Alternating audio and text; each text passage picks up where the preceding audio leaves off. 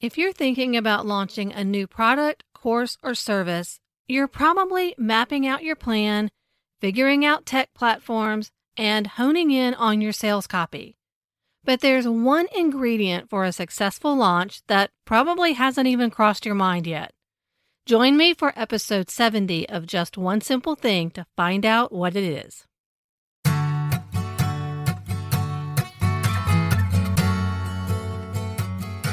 Hey friend, welcome to Just One Simple Thing, the podcast where we find the intersection of practical solutions, biblical truth, and creativity as you lead in ministry and business. In order to make an impact, you have to take action, even when you aren't 100% sure what God is up to. If you're tired of trying all the things and ready to do a new thing, this is the place for you. I'm your host, Krista Hutchins, a project manager, coach, wife, mom, encourager, and friend. In each episode, we tackle a specific issue keeping you stuck as you chase after your God dream, and give you just one simple thing to help bring clarity to your swirl of creative ideas. Now, let's go solve a problem. Hey friends, welcome back. I'm so glad you're here. As I'm recording this, I'm just getting over a bout of COVID and my voice is not quite all the way back. So I apologize for the scratchy sound and hope we can make it through this one together. We're here in the middle of a mini-series all about the resources you need to successfully launch a new product, service, or course. In the last episode, we talked about how much time you'll need to launch. We went over a basic launch timeline, and you might have been surprised to find out that you'll need somewhere around 8 weeks to properly prepare yourself and your audience for your launch. If you missed that, head back to episode 69 to get the breakdown. And if you're listening in real time in July of 2022, you may have seen a post on my Instagram feed this week where I talked about the tech resources and platforms you might need for your launch. I shared 3 priorities and 3 questions to ask when selecting the right systems for you, because what's best for me is not what's necessarily best for you. I'll drop a link in the show notes to that post so you can find it. In today's episode, let's talk about the one resource you need for your launch that you probably haven't thought of, but it's so crucial for having a successful launch. And that is community and accountability.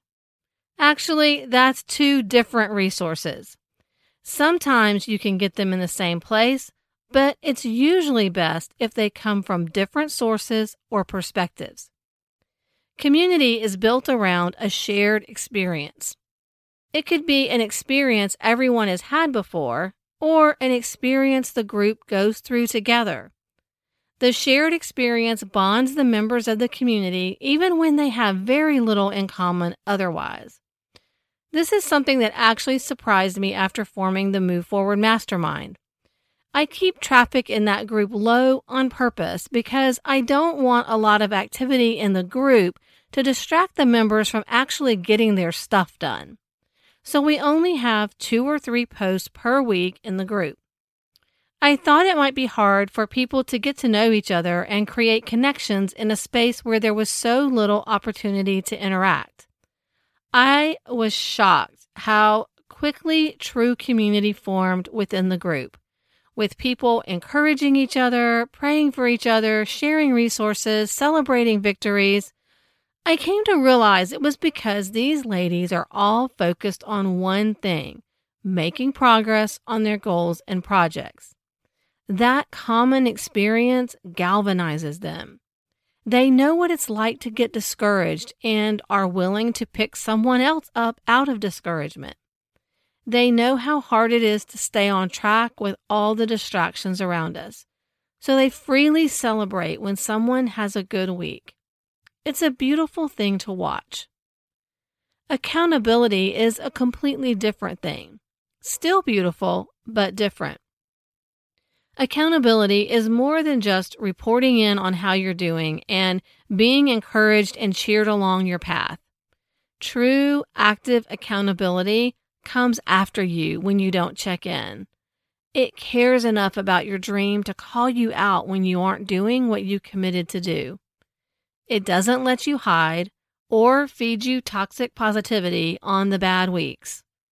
Accountability helps you dig into what went wrong and make a plan to fix it. I often see people going to their community, to their friends, for accountability. And I have to be honest with you, most communities and even most friendships are not mature enough for the consistency and hard conversations that accountability requires. One person usually loses interest before the other one does. Or a friend may not want to hurt your feelings by calling you out on a bad day. Community and accountability often come from different places because they are often at odds with each other. But if you need both of them for a successful launch, where do you find it? Here's 3 suggestions. Number 1, launch with affiliates. Over the years, I've accumulated a nice group of friends, partners, and peers who are willing to help promote my offers. It's such an encouragement to see my community rally around my idea, and when they trust me enough to share it with their own audience, it's truly like wind beneath my wings, even if they're getting a commission on their sales. It gives me confidence and makes me feel less alone throughout the launch process. Also, it gives me some accountability to stay on track. I know I have to deliver graphics, swipe copy, and other launch info to them on time so they can schedule their own promotions. And I definitely don't want to let these people down. Number 2, launch with a partner. Instead of going it alone, pair up with a friend and launch together.